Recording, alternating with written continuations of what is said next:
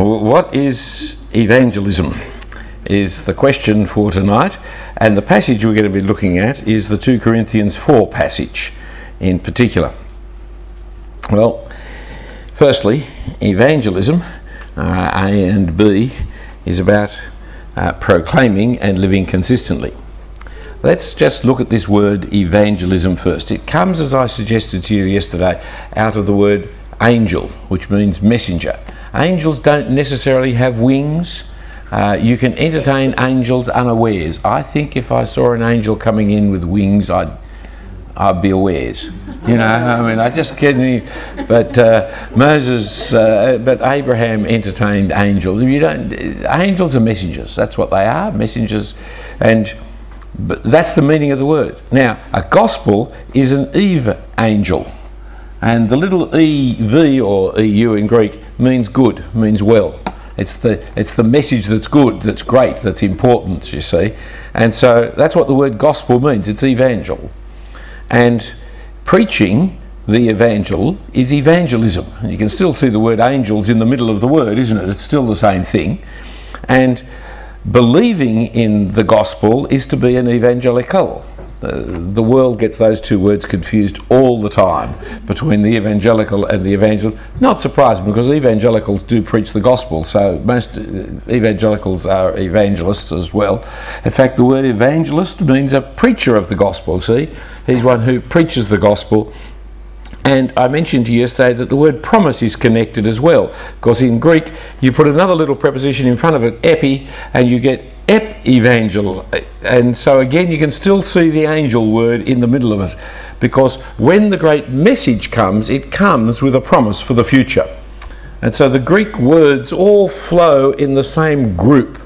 Now, please do not misunderstand me that this is the way to do linguistic studies in Greek language, but there is a connectedness that lies behind those words in their derivation. They have come to slightly different meanings en route. But fundamentally, evangelism is proclaiming.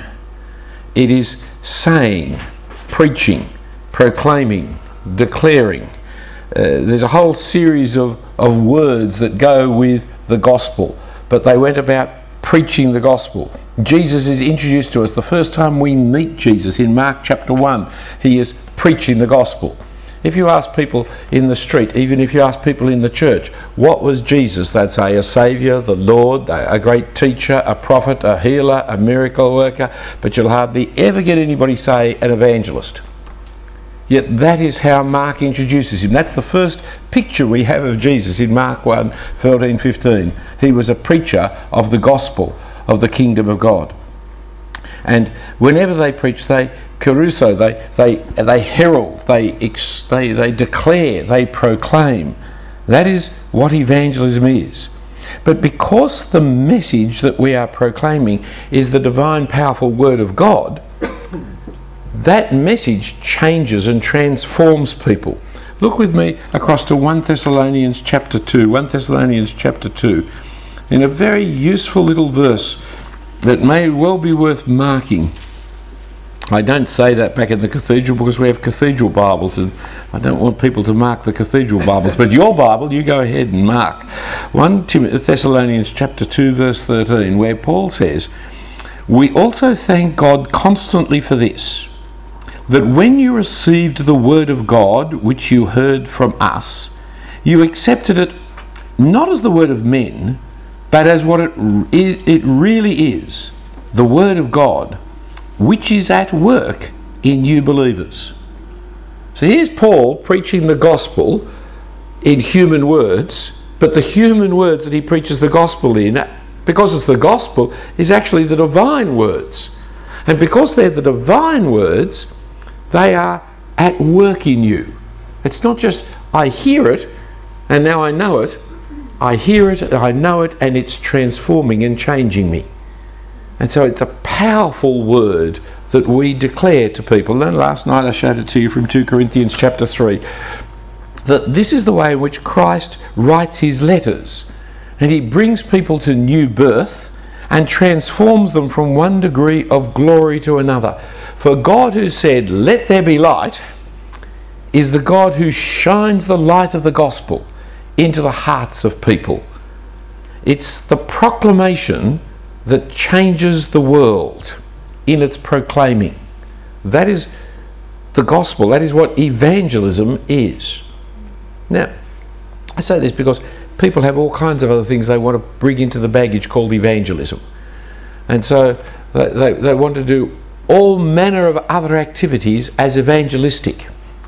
But they are not. They may help evangelism, they may hinder evangelism. They may be good and right things to do in and of themselves, but they're not evangelism. I love music. I love the music we've had here this last 24 hours or so. It's been great. It's been great to hear you singing. But while we hear the apostles were singing in prison in Philippi, and while Paul can encourage Christians to sing one another with psalms and hymns and spiritual songs, you never hear of Paul and the apostles going around with their music group.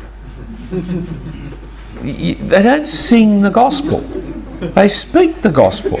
Now, because music is one of the idols of the current century, some of you can now feel reaction. Oh, he's anti-music. I am not anti-music. I love it. It's wonderful. It's just not the gospel. I also love rugby union. It's not the gospel. To say that it's not the gospel is not to say rugby union is a dreadful thing. It's just to acknowledge that New Zealand always beats us and we shouldn't be watching it. But it's just not the gospel. There's lots of things like that. So people are wanting to say, well, changing the world, doing social action, being involved in political processes, helping the poor, all good things. I've got no problem with any of them. They're just not evangelism. They're not preaching the gospel. They can be the consequence of gospel, they can be the outworking of the gospel, but they are not preaching the gospel. It's a different activity. And you mustn't try and kind of elevate the activities you believe into by putting it in the category called evangelism, so as to kind of justify it, so as to make it more worthwhile. It's like evangelism, it's preaching the gospel. But to this end, because of the gospel is what the gospel says, it requires us to live consistently with the message that we preach. Now, the message is the message whether we live consistently or not. Let me show it to you from Philippians chapter 1. Philippians chapter 1, verse 15. Where it says, "Some indeed preached Christ from envy and rivalry, but others from goodwill. The latter do it out of love, knowing that I am put here for the defence of the gospel." He's put here in jail, that is, for the defence of the gospel. "The former proclaim Christ out of rivalry, not sincerely, but thinking to afflict me in my imprisonment. What then? Only that in every way, whether in pretence or in truth, Christ is proclaimed, and in that I rejoice." He's not encouraging us to do it out of hypocrisy and rivalry and insincerity. He's against people doing it for that reason. But just because you've got bad motives doesn't mean it's not the gospel. The gospel is the gospel, irrespective of the motives of the preacher.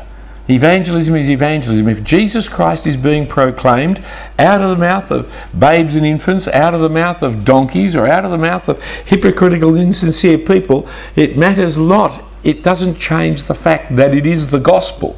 For the gospel is a message. A particular message is the gospel.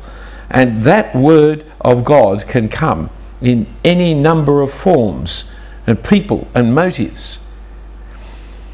But the gospel, being at work in us, transforms us so that we'll be more and more like the Lord Jesus Christ, who is the very object of our message.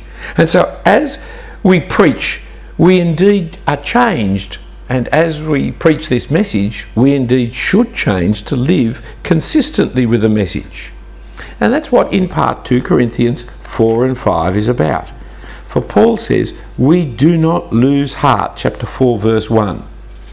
"Having this ministry by the mercy of God, we do not lose heart, but we do lose underhanded methods of preaching it." We are not peddlers of the word of God using any method we can to make a sale. We won't tamper with the word of God. We won't distort the word of God. We will do it the way God wants us to do it, and we won't lose heart. So what is the content of this gospel that he is preaching? What do we proclaim? Well, it's spelt out in chapter 4, as we came to at the end of last night, chapter 4, verses 4 and 5.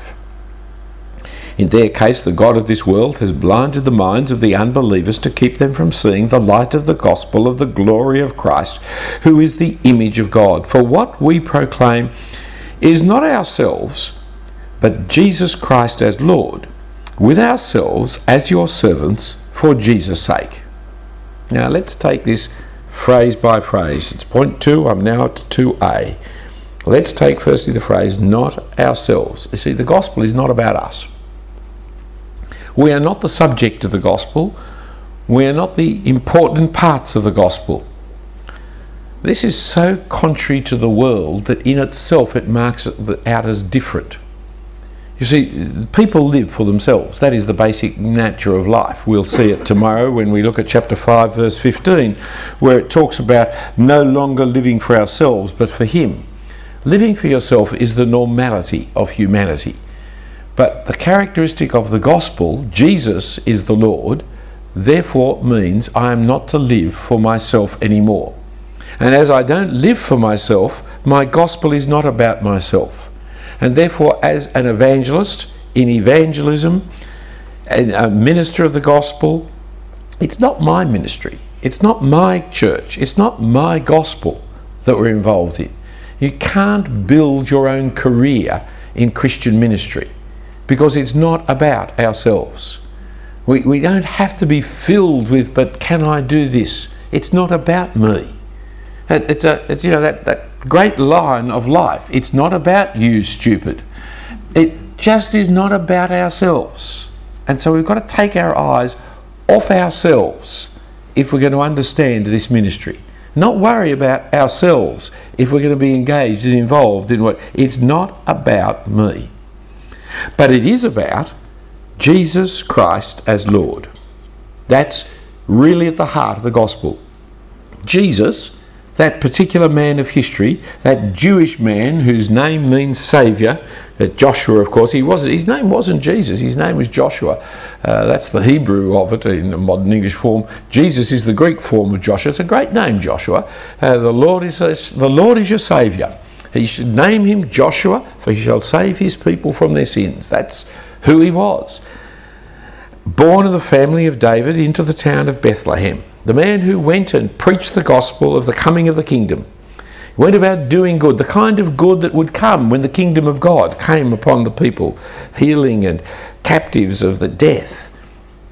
But he was teaching his disciples all the time his imminent arrest, trial and execution, as well as his resurrection. So while he preached to the world, the kingdom of God is about to come, the new age has arrived, God's judgment on Israel is about to come, at the same time he kept on saying to his disciples, I'm going to be taken away and killed and crucified. It was a very confusing thing for the disciples to cope with. This double message that Jesus seemed to be teaching all the time. The kingdom is coming and righteousness will reign and I'm going to be executed as an innocent man. For us, we understand how those things hold together. But for them, it was deeply confusing. It was profoundly difficult. And so he was betrayed by wicked men and crucified under the Romans at the behest of the Jews. That's the Jesus the gospel's about, that man. Not any other man, it's about that Jesus, who is the Christ. The Christ is not a surname. You don't look him up on the telephone directory under J. Christ. It's not a surname, it's a title. It's the long-awaited word Messiah. Messiah is the Hebrew word, Christos is the Greek word, Christ is the English word. The word Messiah means anointed one. That is because monarchs are anointed. They're not just crowned, but they have oil poured on their heads. Hands up those of us who remember the coronation of our great and glorious Queen Elizabeth. No, I don't think we have too many of us remembering. Well, let me tell you, it was a great moment in life. Our months of school were taken up with all the details of the Queen's coronation. You could go to school and do nothing all day as they showed you pictures and described more and more what was going to happen. And of course then there was the excursion out to the picture theatre show afterwards, where we all went and watched it happen again later, because there was no direct communication and there wasn't television. And so it was marvellous. However, in the descriptions of it, there was the fact that they were going to pour oil on her head. Now, as a little boy, as I was at that time, let me point out, it was 1953, as a little boy, I was fascinated by the idea of sump oil being poured on her head and dribbling all down her nice dress, and wondered whether you needed it to kind of squeeze the crown on the head, or whether, as to why they were oiling her head, I couldn't quite fathom. It just seemed a strange thing. But it goes all the way back to the prophet Samuel anointing King Saul, anointing David. They didn't put crowns on them, they put oil on. And when it came out that it was just one little drop of oil that you couldn't even see, I was profoundly disappointed. I mean, some of the other bits of the coronation were mildly impressive, but the oil bit, it was a dud. But the symbolism is that God's Spirit rests upon this person to reign in God's name. And so Israel was always looking for the coming of the Anointed One, the Messiah, the Greek, the Christ. Jesus comes as not just that man from Bethlehem, but as the Christ, as the long-awaited Messiah, the King of God's kingdom. Jesus comes announcing the King because he is the King of that kingdom. And when he's accused of being the Christ, at first he told his disciples, I am, but don't tell anybody about it because I'm going to be executed. But then towards the end of the gospel, when he's accused of it, he says, I am. And so they execute him as the Christ. And the name that ran over his head was Jesus, the King of the Jews, written in several languages because he claimed to be the Christ. And not only was he the Christ, the crucified Christ, but Jesus Christ as Lord. The word Lord means master, means king, means ruler, but the most common lord of the ancient world was the slave owner. Now, we don't like this. We're against slavery. I'm against slavery. All God's children against slavery. Evangelical Christians fought the great battle to get rid of slavery in this world. Slavery is a wicked, evil thing, but the Bible's full of slavery. And the Bible sees Jesus as the great slave owner, and you'll see why in a moment or two. He is the Lord. But the word Lord also has another overtone to it. In the Old Testament, it's the word that Jews used whenever they saw in their Bible the name of God Yahweh. They didn't like using his name lest they blasphemed it. So every time they came to the name Yahweh in the Hebrew, they said the Lord. That way they wouldn't blaspheme the name. Jewish friends I know in Sydney, whenever they write the word God, they will not write the word God, they write G-D, because they don't want to blaspheme the name. And so the Lord became a way of talking of Yahweh. So when Jesus Christ is the Lord, he's the ruler, the king, he's the slave owner, he's Yahweh. And some of the very verses in the Old Testament that talk of Yahweh in the New Testament are quoted of Jesus. That's how we know Jesus is God, because the Scripture takes the very name Lord and applies it to him. But how does Jesus come to be Lord? It's by his death and resurrection. For he has risen to the right hand of God, having conquered the evil one and his accusations against his people, having paid for their sins, having turned aside God's righteous anger against their sinfulness, and having risen from the dead in victory over the rulers of this world, so that he would become the Lord of lords and King of kings. It's by his death and resurrection that he becomes Lord. Come with me to the day of Pentecost, Acts 2. Acts 2, the end of Acts 2, where Peter is just giving this great sermon, and it rises to its climax about the resurrection in Acts 2. And he says in Acts 2, verse... What's wrong with my Bible here? Nothing wrong with it, just with the page I'm looking at. Acts 2, and where are we going? Verse 34, Acts 2:34. For David didn't ascend into the heavens, but he himself says, quoting Psalm 110, the Lord said to my Lord, that's Yahweh said to my Lord, sit at my right hand until I make your enemies your footstool. Let all the house of Israel therefore know for certain that God has made him both Lord and Christ, this Jesus whom you crucified. By his resurrection, by his pouring out of the Spirit on the day of Pentecost, Jesus is declared to be Lord and Christ. And so the message of the gospel is that Jesus is the Christ, is the Lord. That's the message of the gospel. Now let me show it to you in Romans chapter 1. Romans chapter 1. Romans 1. Paul, a servant... Sorry, I'll give you time to get there. Paul, a servant of Christ Jesus, called to be an apostle, set apart for the gospel of God, which he promised beforehand through his prophets in the Holy Scriptures, concerning his Son, who was descended from David according to the flesh, and was declared to be the Son of God in power according to the Spirit of holiness by his resurrection from the dead, Jesus Christ our Lord. That's the gospel. That's the gospel of God. Jesus Christ is Lord. But he comes to be Lord by his death and resurrection. He comes to be Lord in accordance with the Old Testament scriptures. He comes to be Lord because he's descended from David, because it was David's son who was going to be the Messiah, the Christ. So all the bits line up to see that Jesus Christ is the Lord. So the gospel proclamation is summarised as the lordship of Jesus Christ. Some people want to preach Jesus as the Saviour, but if he's not the Lord, he cannot save you, for he saves by conquering sin and Satan and death. People want to preach Jesus as Lord without saving, but if he doesn't save you from your sins and he is the Lord, then it means your condemnation. Jesus Christ as Lord is a summary of the gospel. It's not everything that's in the gospel, but it's a summary. It's the pointy end of the gospel. It's the abstract at the beginning of the article. It's not the totality of the gospel, and it's not the only summary of the gospel you could use. There are other ways of summarising the gospel as well, but they will never be inconsistent with Jesus Christ as Lord. So come back to 2 Corinthians 4, because that's why I'm using this particular description of the gospel. So, it's not about ourselves, but it's about Jesus Christ as Lord. But then it is about ourselves, for the next phrase says, for we do preach ourselves, yes, ourselves as slaves.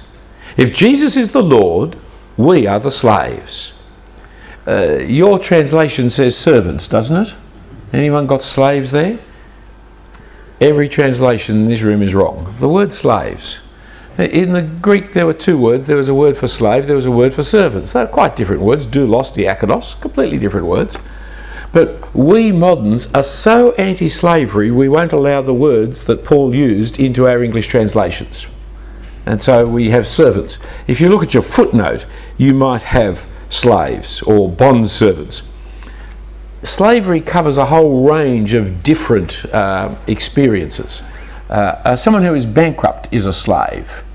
Helen was a slave for some years. I liberated her from slavery because when she went through university to become a teacher, she was bonded to the New South Wales Department of Education, and as a result of them paying her way through university, because it was days before fee help and all those kinds of OS studies, in order to pay her fees, the New South Wales government took her into slavery. And for the next 5 years after graduation, they could send her at 24 hours notice to any part of New South Wales to teach in any school, whatever subjects they wanted her to teach. And she was completely at their disposal for 5 years, unless she paid off the bond, which was a considerable sum of money. But they couldn't send her anywhere other than with her husband if she married. So while she was single, she was parked off to a country town called Parkes. But once married, they had to bring her back to Sydney, because that's where I lived. This is the age, by the way, the feminists don't exist. That is, they don't even know it as part of history. that the men, they continued in slavery, but the women were liberated from their slavery by getting married. Right? And so all you had to do was take on a husband and you could get rid of the Department of Education. For some women, that was a bit of a toss-up as to which to go for. And once a woman became pregnant, once she became a mother, the whole thing was cancelled completely. So, you could... But that wasn't the case with men. Once a man became pregnant, well, it just didn't work, you see. It was only... And so, but I by marrying her, liberated her from her slavery to the Department of Education. Now, see, we don't think of the word slavery like that. We think of slavery as, whips and chains and gladiators and that kind of... And that was part of slavery. But there were all kinds of slaves in the ancient world. All manner of bond service that you may have. And we are the bond servants of the Lord Jesus Christ. And if you find it offensive for us to be his slaves, recognise the fact that he himself was a slave.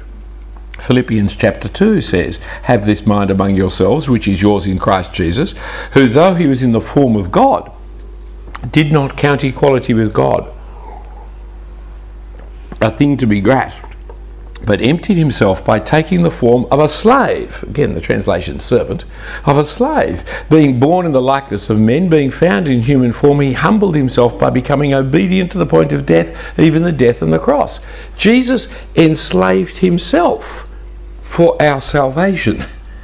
And if we are saved by him, we become the slaves of our Lord. Remember Mark chapter 10 verse 44, where Jesus said, "Whoever wants to be first amongst you must be slave of all." Excuse me.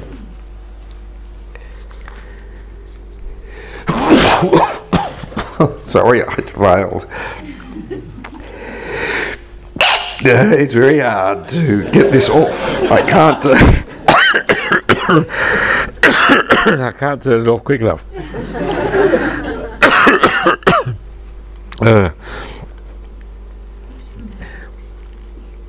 The principal of Moore College when I was there was a man called Broughton Knox, a very great man, but a man of his age who never really knew how to use microphones.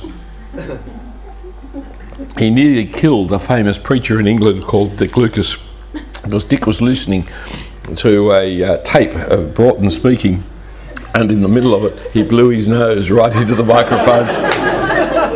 Dick was driving down a motorway at the time. He said he changed 3 lanes at the noise that came out. It's all right with these ones, you can just walk away, but one of these ones that are attached to you, I beg your pardon, I'm sorry, I just couldn't get it off quickly enough. But I tried, unlike Broughton, who wouldn't have bothered trying.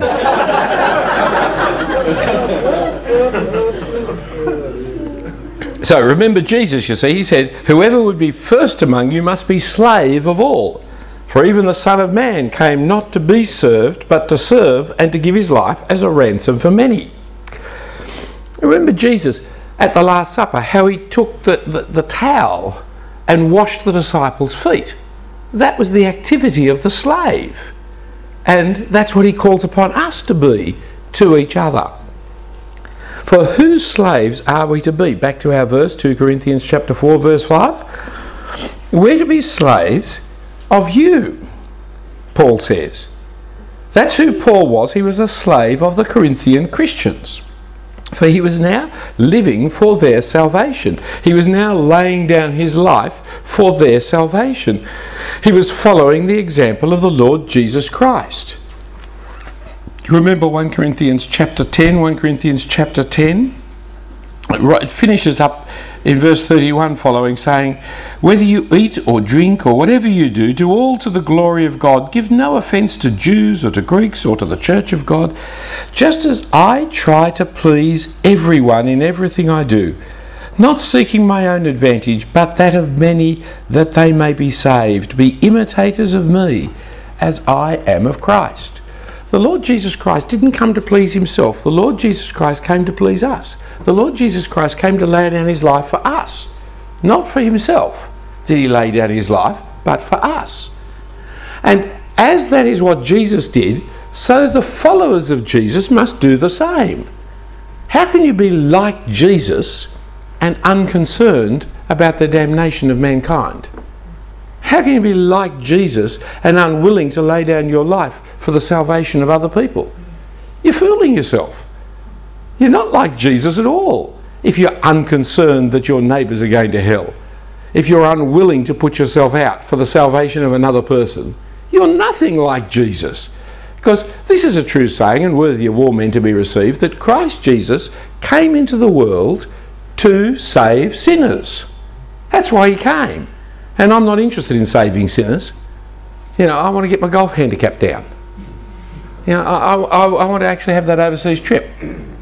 I want to become famous for 15 minutes. I want to, whatever it may say that I want. At that point, I am nothing like Jesus. For what Jesus came was for others' salvation.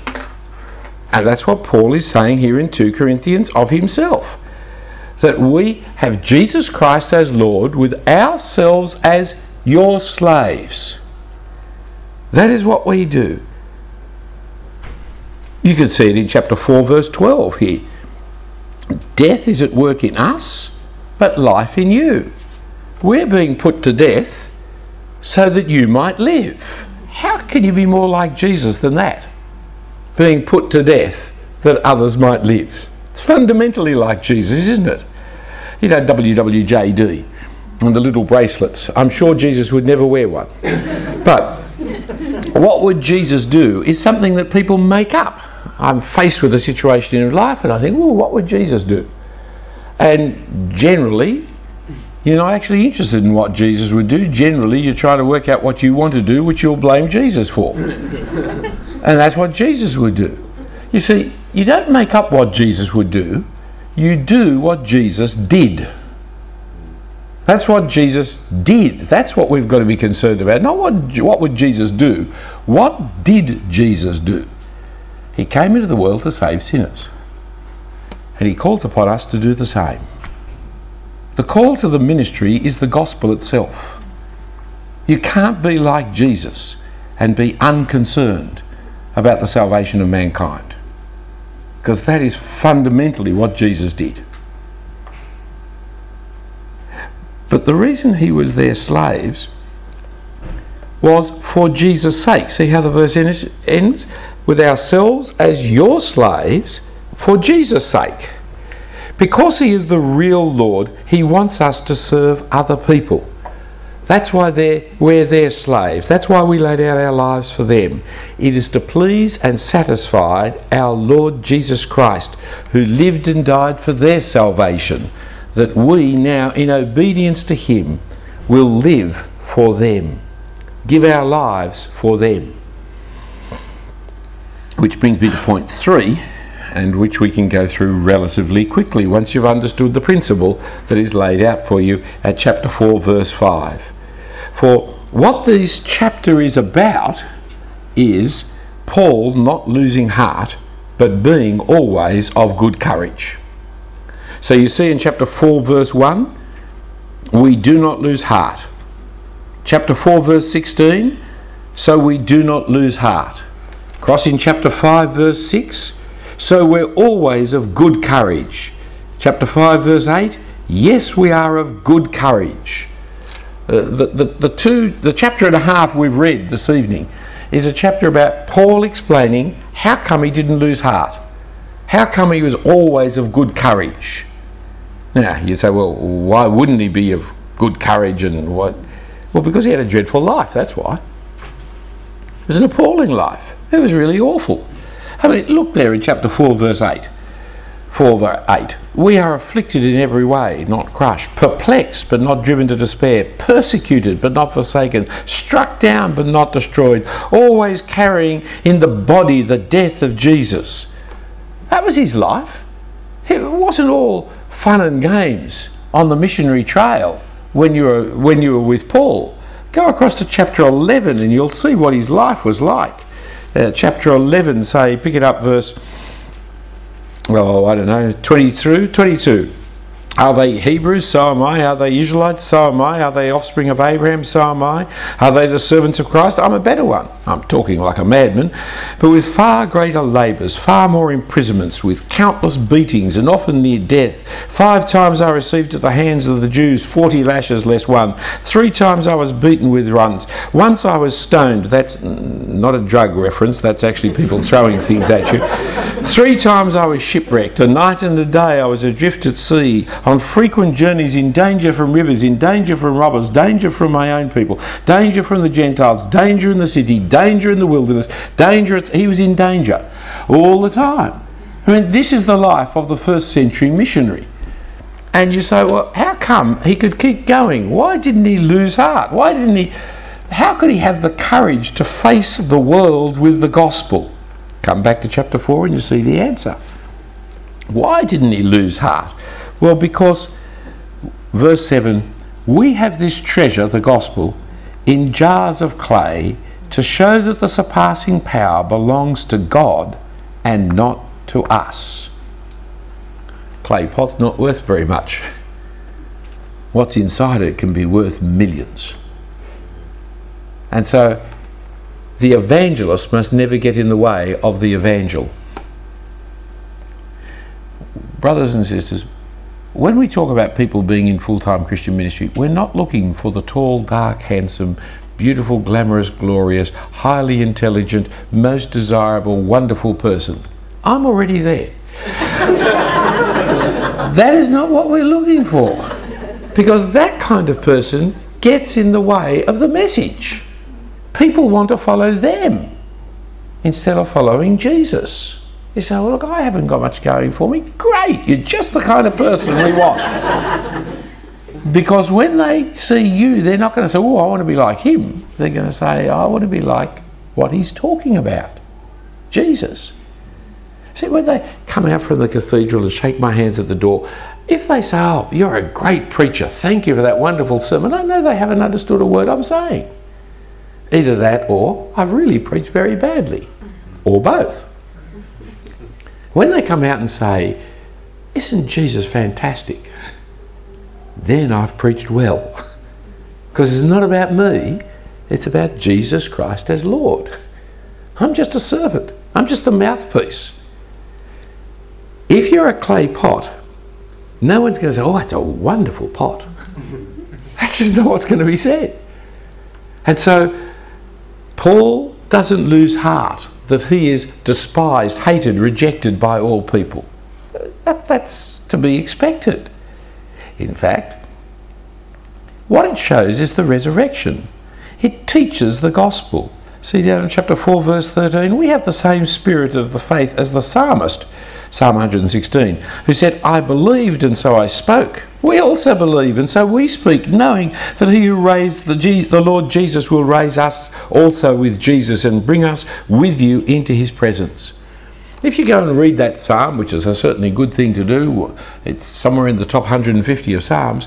If you go and read that psalm, you'll see that the psalmist keeps on being knocked around, beaten up, praying to God and rescued. And because he's rescued, he can't shut up about it. Because he's been saved, he just can't keep quiet. He's got to tell everybody, God saved me, God rescued me. Paul said, I've got that same faith. I can't shut up about the fact of how many times God has rescued. He keeps rescuing me because the God that I'm preaching is the God of the resurrection. Because I'm preaching Jesus in the resurrection. Our God saves, our God rescues. Because our God saves and rescues, I can't shut up about him. He's just so good. He's just so wonderful. He saves, he rescues, he resurrects, he lifts you out of the dead, he brings you into eternal life. Indeed, Paul's whole life exemplifies that gospel. That's what he's saying there in that chapter 4, verse 10, always carrying the body, the death of Jesus, so that the life of Jesus may also be manifested in our bodies. For we who live are always being given over to death for Jesus' sake, so that the life of Jesus may also be manifested in our mortal flesh. So death is at work in us, but life in you. My life is given away, he says, to you and your salvation. I am being put to death over and over again. But that's all right. You're being given life as a result of me being put to death. And so what is taking place here is the gospel. This is it. You see, the invitation to Christian ministry is not an invitation to a good career move. It's not an invitation to a comfortable life. That's not what God wants in the ministers of the gospel. He wants people who are committed to the Lord Jesus Christ. So committed to the Lord Jesus Christ, they'll live and die as the Lord Jesus Christ lived and died.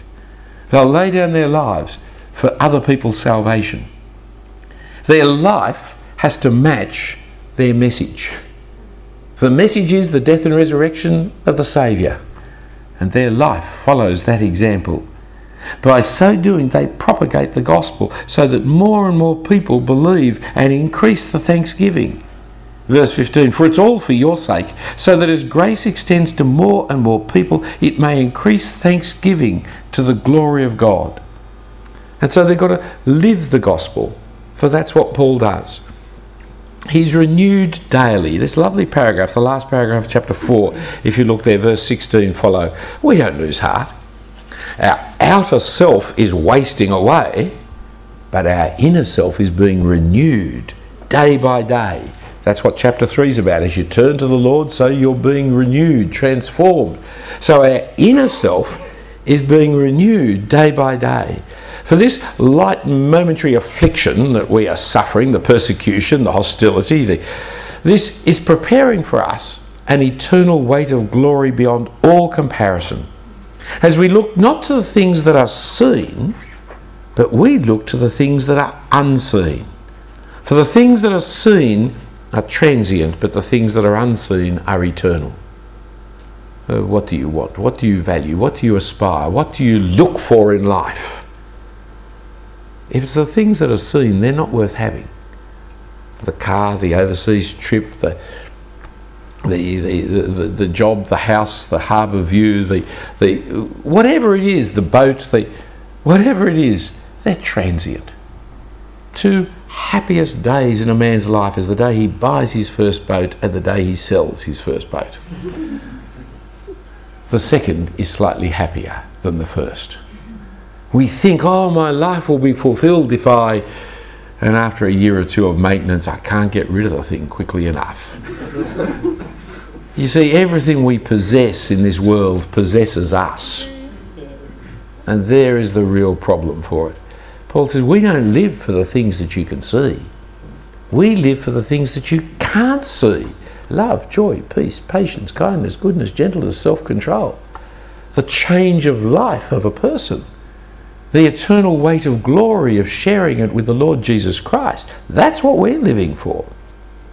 And if that is what we're living for, then we are longing for home. And you get this passage in chapter 5, verses 1 through to 10, where he's talking about his death. He's talking about if we're here in the body, we're away from the Lord. If we're away from the body, we're in the presence of the Lord. You can't kill a man successfully and persecute him and stop him from preaching the gospel if he believes in eternal life enough. They had Paul in prison in Phillip when he's writing the letter to the Philippians, and he says there in chapter 1, I don't know if I'm going to be released or I don't know if I'm going to be executed, but it doesn't matter. For me to live is Christ, to die is gain.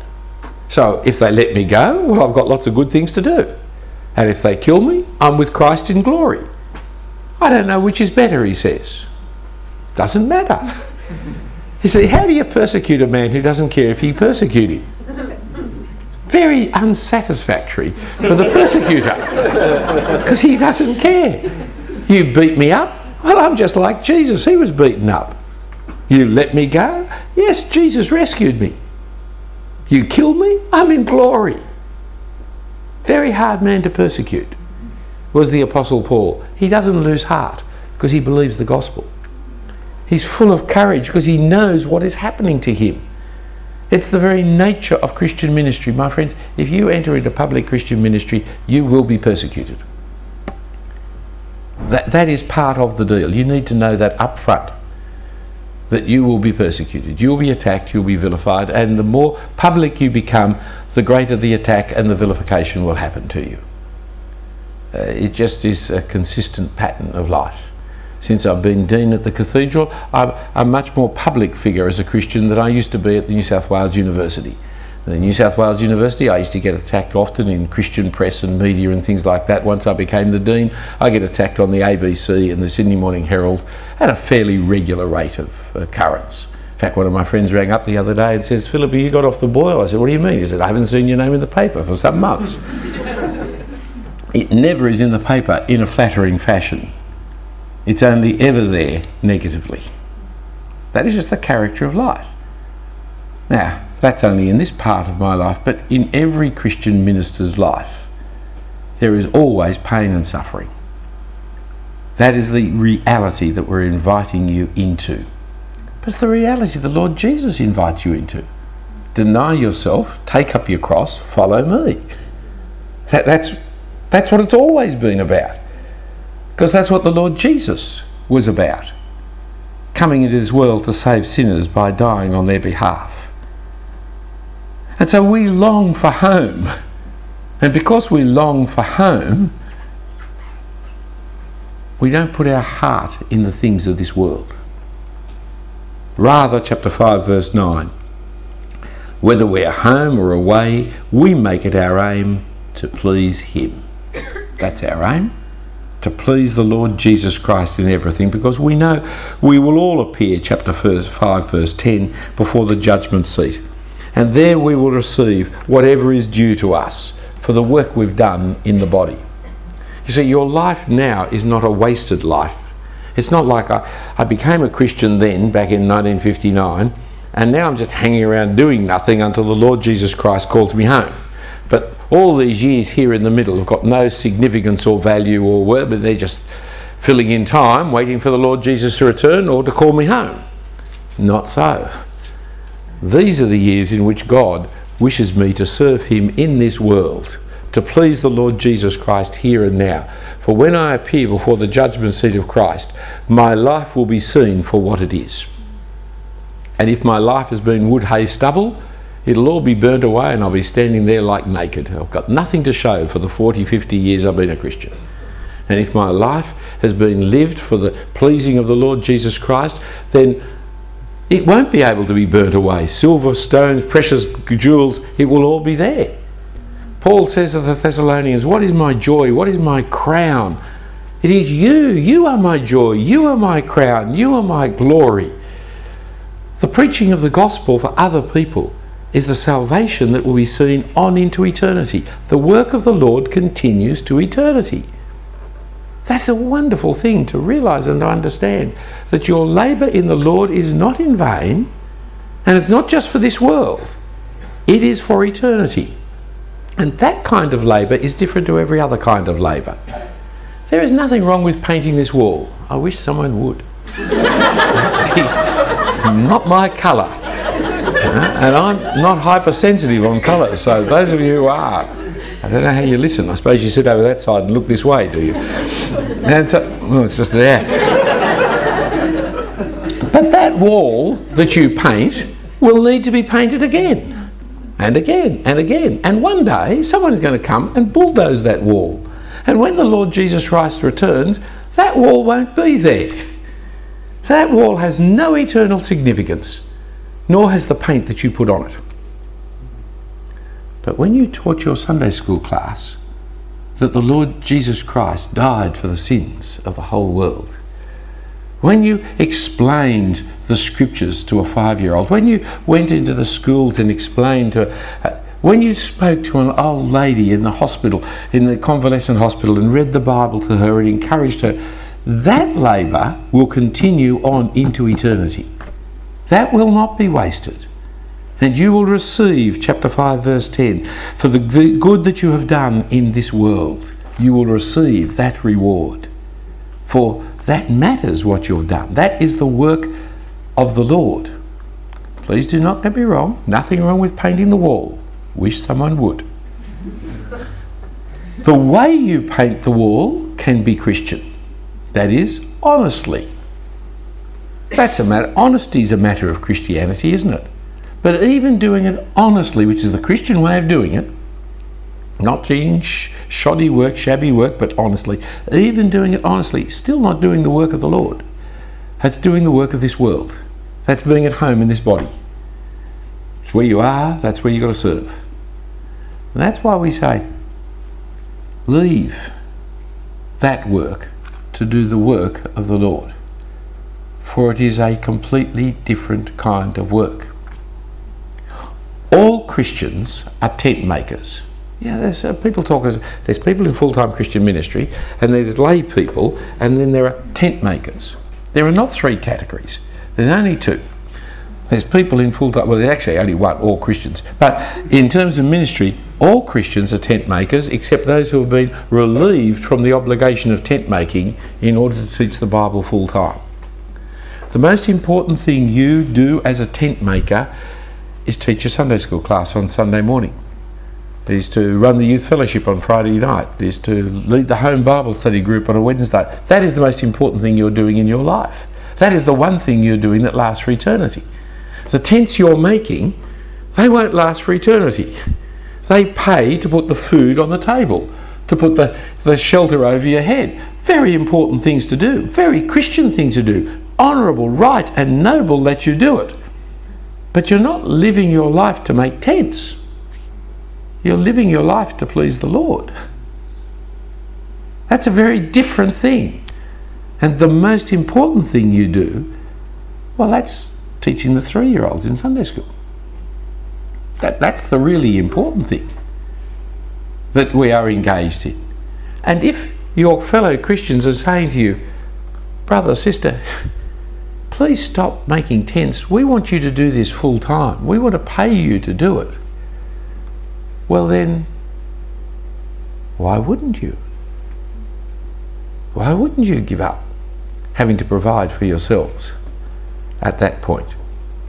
For in the end, we're all going to be judged by the labour we do in this world. So what is evangelism? 2 points, A and B. It's the message to proclaim. It's the message of the declaration that Jesus is the Lord, the King, the Saviour, the Judge. And with that message comes the kingdom and righteousness and mercy and forgiveness and rebirth and eternal life. That's the message that we have for the world. But that message, if you're going to proclaim it, is a message to live by and die by. The message is the message, whether you proclaim it or a donkey proclaims it, it's still the message. But if you're going to preach it, if it is really the truth, then you should believe it, and not only believe it, but live it. And therefore make your aim to please the Lord in everything. Make your aim to live for the things that are unseen, not for the things that are seen. Because the unseen, King of Kings, Lord of Lords, is the reality. That's the gospel you believe. If you believe it, do it.